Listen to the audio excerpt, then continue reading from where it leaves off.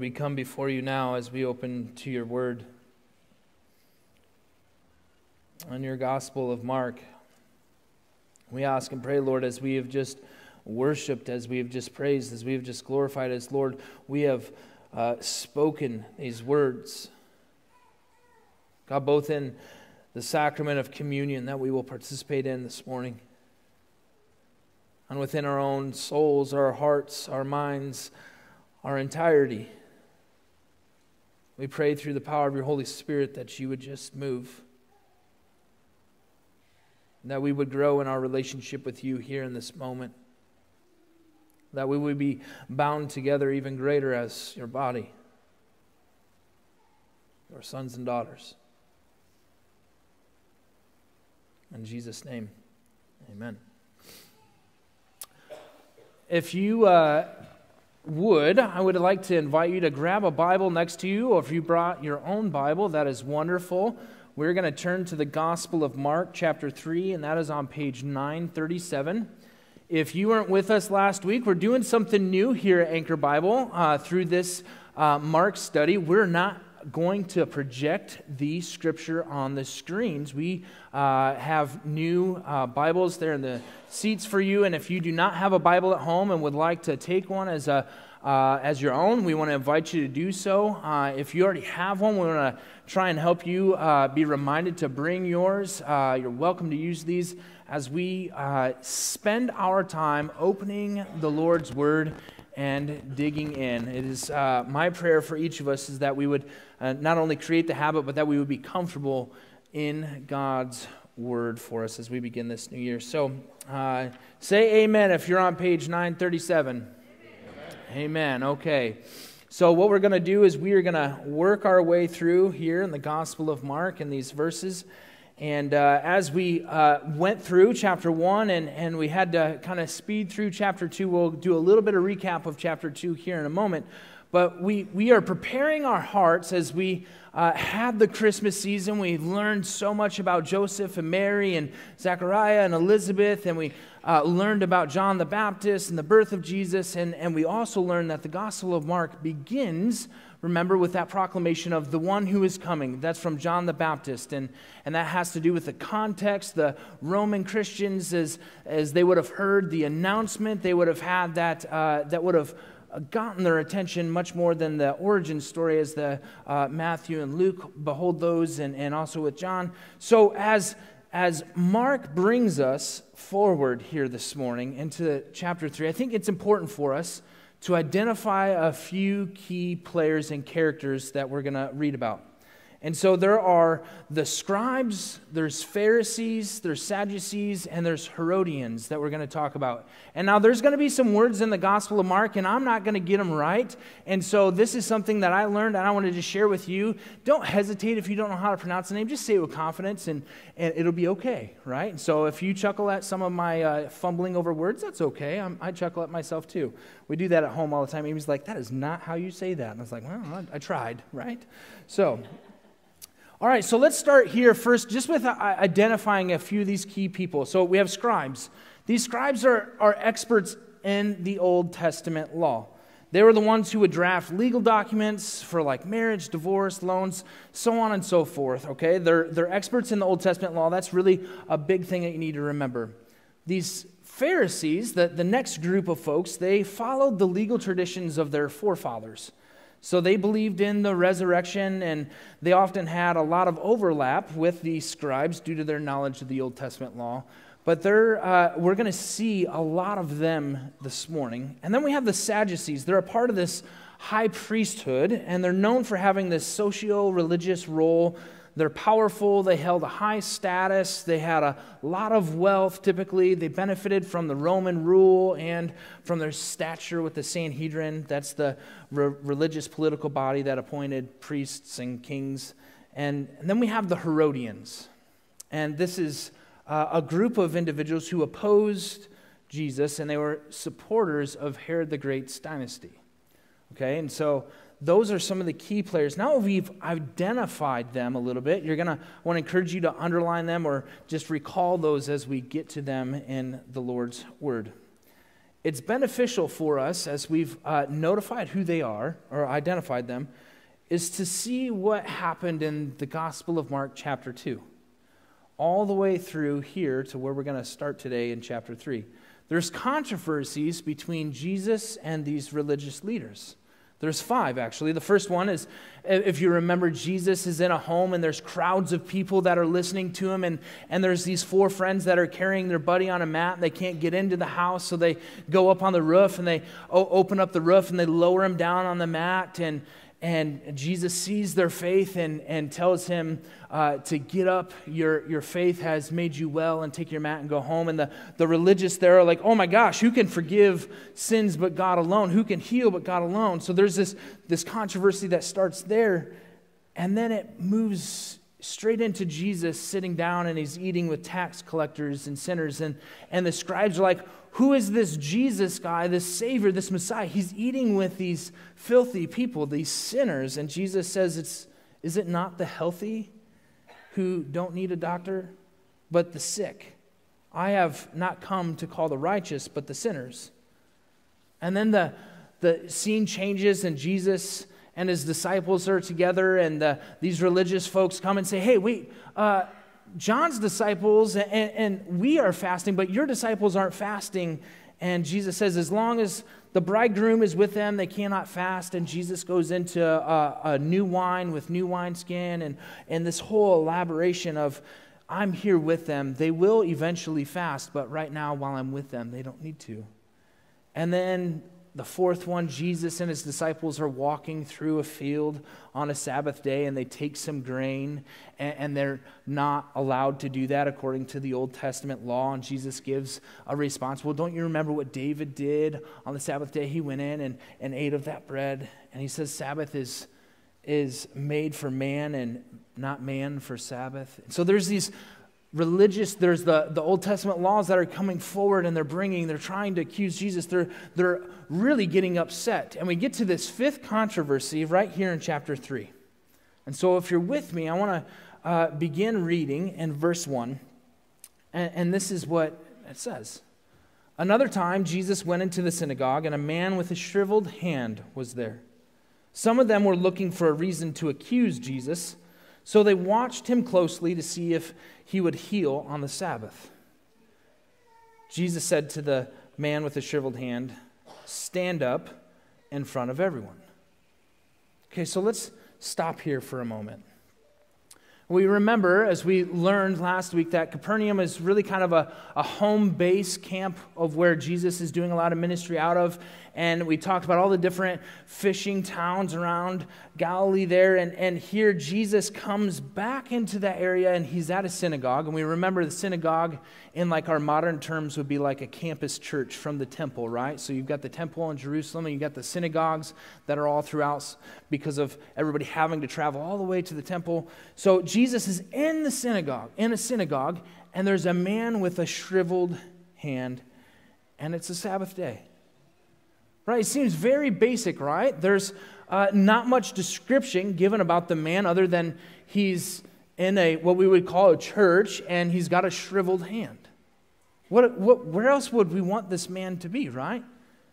He's in a good place.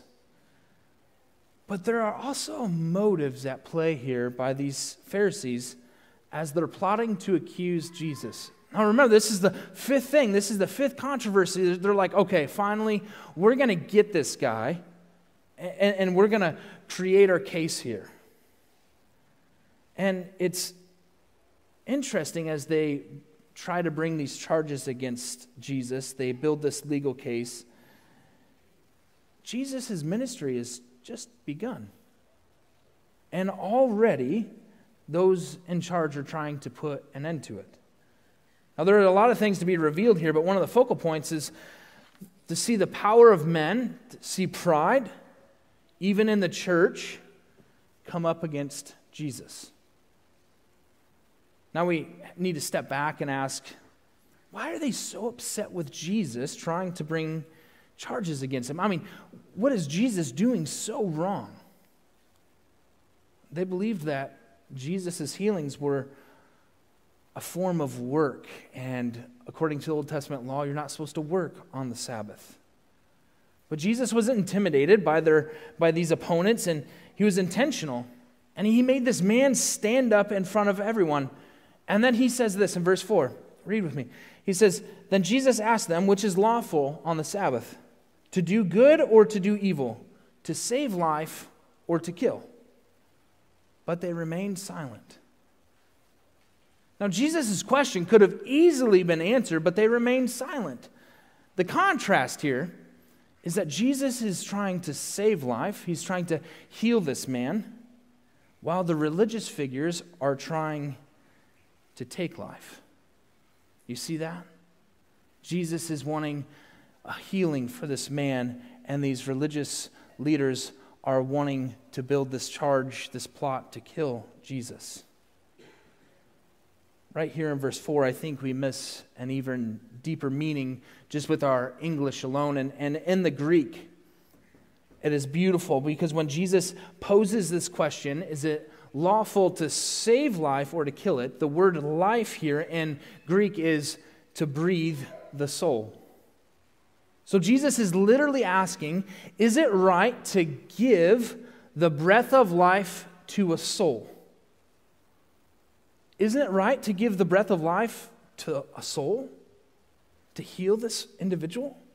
And it heightens the reality and deepens the meaning of why these individuals are trying to plot against Jesus and kill him, going up against their beliefs of the Old Testament law, their pride, their power, all of those different things.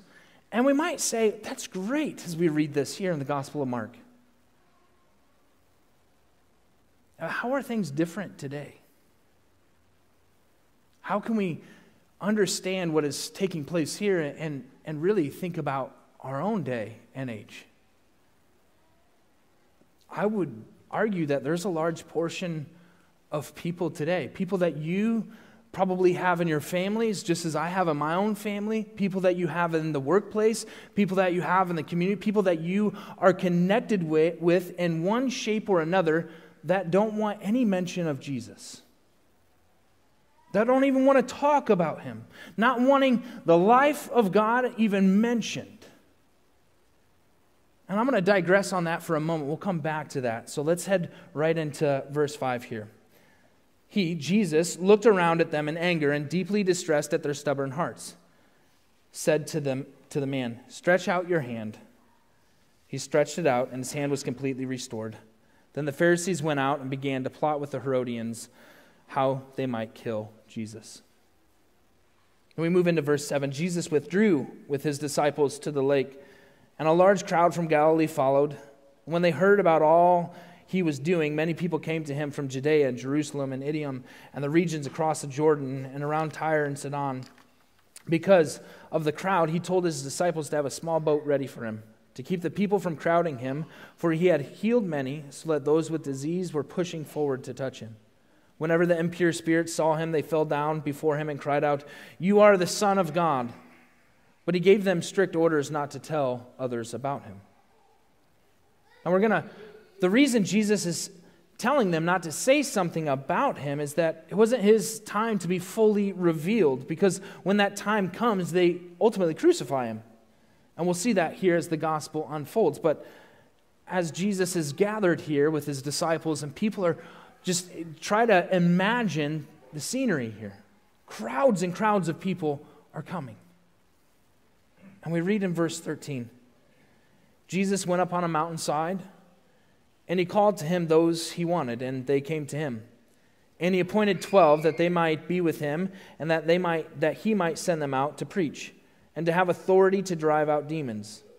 These are the 12 he appointed: Simon, to whom he gave the name Peter; James, son of Zebedee, and his brother John. To them he gave the name Boanerges, which means sons of thunder. What a cool name, right? Sons of thunder? Yeah, that is t-shirt material right there. Then you have Andrew, Philip, Bartholomew, Matthew, Thomas, James, son of Alphaeus, Thaddeus, Simon the Zealot, and Judas Iscariot, who betrayed him. Now, right here, Jesus is moving from the synagogue of this man's healing to crowds of people, and he's in a boat preaching, and he's healing people to a mountainside where he gathers 12 individuals that will preach, that they will learn from Jesus over the next 3 or so years, as we believe that Jesus' ministry began at the baptism of the Jordan River, John the Baptist, and then he was crucified, he died, and was raised to life, and he ascended into heaven within a 3 or so year time span. But for now, it's important to know that Jesus selects these 12 men to follow and learn from him, to be his disciples, to be discipled, to walk with God. Jesus chose the 12 in the same way that he, the Father, Son, and Holy Spirit, had divided Israel into 12 tribes. So that's the correlation. We have 12 tribes of Israel in the Old Testament, and there's 12 disciples. So who are these 12 people? I want to just read through a quick overview of what they did before being called to follow Jesus, some of their character traits. And we're going to see these throughout the Gospel of Mark, and you will see them in the other Gospels as well, and in the epistles and in the letters. So Simon is given the name Peter. He was a fisherman. One of his character traits, he was impulsive, but later he was bold in his preaching about Jesus. You have James. He was a fisherman. He was ambitious, also short-tempered, judgmental, but he was deeply committed to Christ. John, he was a fisherman. He was ambitious, judgmental, but later very loving. Andrew was a fisherman. He was eager to bring others to Jesus. Philip, he was a fisherman, and he had a questioning attitude. And you have Bartholomew. We don't know much about his occupation, but he had a character trait of honesty and straightforwardness. Matthew, or as some would know, Levi, the tax collector, despised as an outcast because of his dishonest career. Thomas, unknown about his occupation really, but he had both courage and then he also had doubt. James, son of Alphaeus, unknown a lot about his occupation and not much said about his characteristics. The same goes for Thaddeus. And then we have Judas Iscariot, who betrayed Jesus, unknown occupation, but he was treacherous and greedy. Ultimately, the quick overview there of the disciples, they weren't perfect. And you and I aren't perfect. Jesus isn't calling somebody that is all primed, and perfectly in shape to follow him and be a disciple. You and I, today, have a calling to pick up our cross, to bear our cross, to follow the Lord. No matter where we are, he can work with us. And so as we read those names, I want to take us from this moment of Jesus on the mountain, asking these disciples to follow him, straight into what we would like really, it's a very dramatic scenery, okay? So in verse 20, we read this. Then Jesus entered a house, and again a crowd gathered, so that he and his disciples were not even able to eat. When his family heard about this, they went to take charge of him, for they said, he's out of his mind. See, his family was understanding that Jesus had this calling, Jesus was going, but they're like, whoa, we don't really understand what is taking place here. And so not only do you have the religious leaders that have hesitation, they have a plot to kill him. Now we have Jesus' mother, brothers, and sisters coming and are like, whoa, Jesus, what is taking place here? But then verse 22, and the teachers of the law who came down from Jerusalem said, he is possessed by Beelzebul, the prince of demons. He is driving out demons. Now, this is an important stance these religious leaders are taking. They're trying to build their case that what Jesus is doing through these miracles, through these healings, is not because he is the Son of God, but that he is Satan. Now, that's a steep accusation to make up front.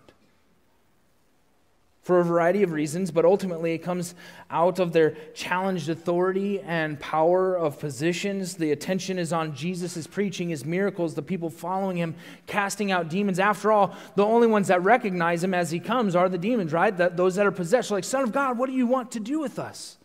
And so they're building off of that. They're like, oh, we hear that. They recognize it. So they're going to twist this and contort it a little bit. And we're going to just dip our toes here for a moment.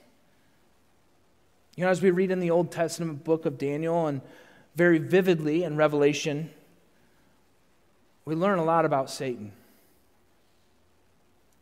We learn that God created everything and everyone, angels included. Satan was at one point an angel who disobeyed God by wanting to become God. And Satan is a counterfeit of everything of God. We read these vivid details in Revelation of the battle between good and evil, and as it unfolds, Satan convinced other angels to follow him, and they set a war against God. Michael, the archangel, and God's army defeat Satan and his minions, and they're cast down from heaven to earth. From that moment until the final defeat, Satan, he has been trying to destroy God's creation. He is in the counterfeit business. Anything of God he is opposed to and the opposite of. As we read in Ephesians, we are not in a battle against flesh and blood, but against the principalities, the darkness, the evil forces of this world, and therefore we need to armor up. Now, some of you might be thinking, okay, all right, Pastor, you've gone off your rocker. This is not what I was expecting when we came to church today. You know, when I first heard about good and evil and this spiritual battle, I'll be honest, I had my doubts. Today, in our world, we chalk up a lot of things to psychological disorders, mental health, bad luck, bad or broken upbringings or circumstances to justify evil and injustice. But how can we see or hear what is happening through the world in wars, in drugs, in abortion, and sex trafficking, and so much more, and just say it's just a mental disorder? It's just psychological. There is something deep down, and it's evil. Satan wants to deconstruct and destroy life. Think about this for a second. What does evil spell backwards? L-I-V-E. Live. It's the opposite of living.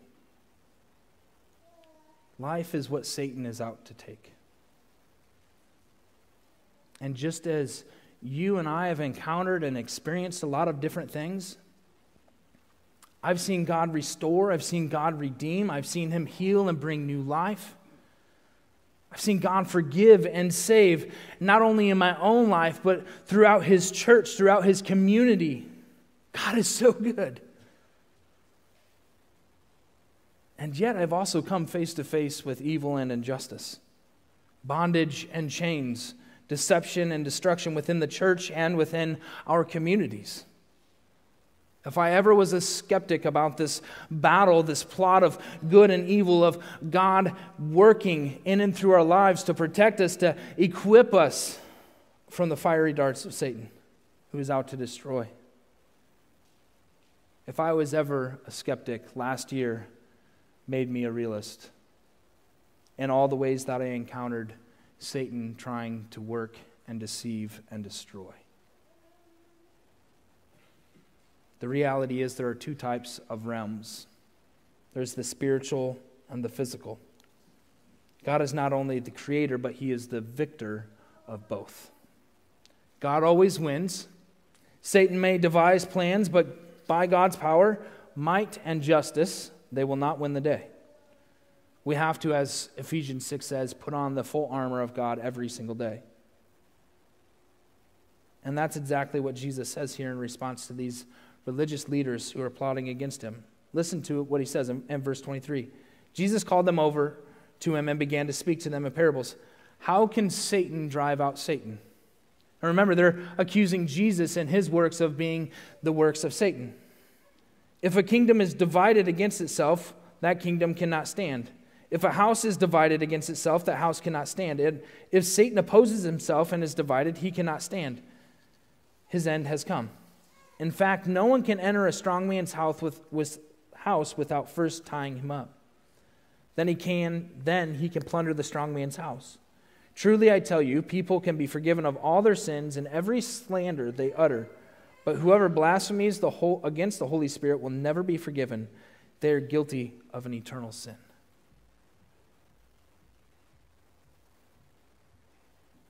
Jesus is saying that all can be forgiven except for one thing. Taking what God has done and what God is doing and attributing that to the work of Satan. Verse 30, he said this because they were saying he has an impure spirit. Then Jesus, his mother and brothers arrived. Standing outside, they sent someone in to call him. A crowd was sitting around him, and they told him, "Your mother and brothers are outside looking for you." "Who are my mother and brothers?" he asked. Then he looked at those seated in a circle around him and said, "Here are my mother and my brothers. Whoever does God's will is my brother and sister and mother." End of chapter 3.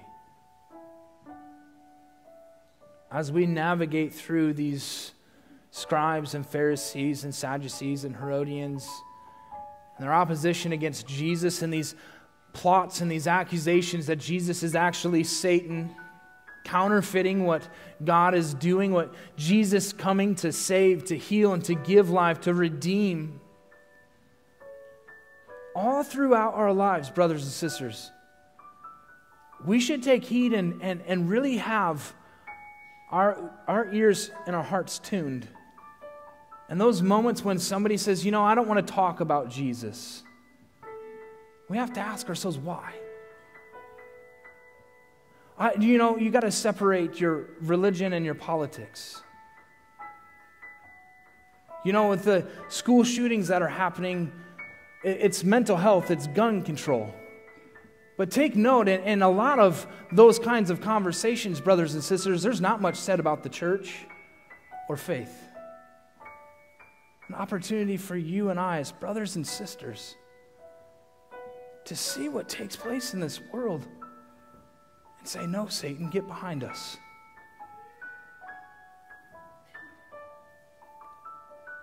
And I think it's fascinating and beautiful and an invitation for you and I. As Jesus goes from being accused of doing Satan's work, of him saying, no, I'm God and I'm doing God's work. An invitation and the ending for you and I to have the same title as mother, as brother, as sister by doing God's will. And so this morning, as we bring it to a moment of the sacrament of communion, as we prepare our hearts to participate in what Christ has done, I want to encourage you and remind you that as Jesus says here, this is my mother and brother and sisters, those who are doing God's will, it is also a forefront of what Jesus does and what happens as Jesus is sharing that last meal with his disciples. And if you recall with me what he does,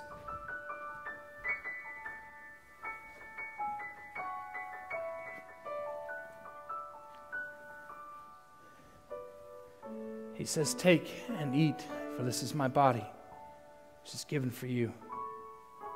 And take and drink, for this is my blood of a new covenant, which is poured out for you and for many, the forgiveness of sins. Do this in remembrance of me." And so, brothers and sisters, this morning we have the opportunity to participate in what God has done for us. An invitation to receive what he has done for us.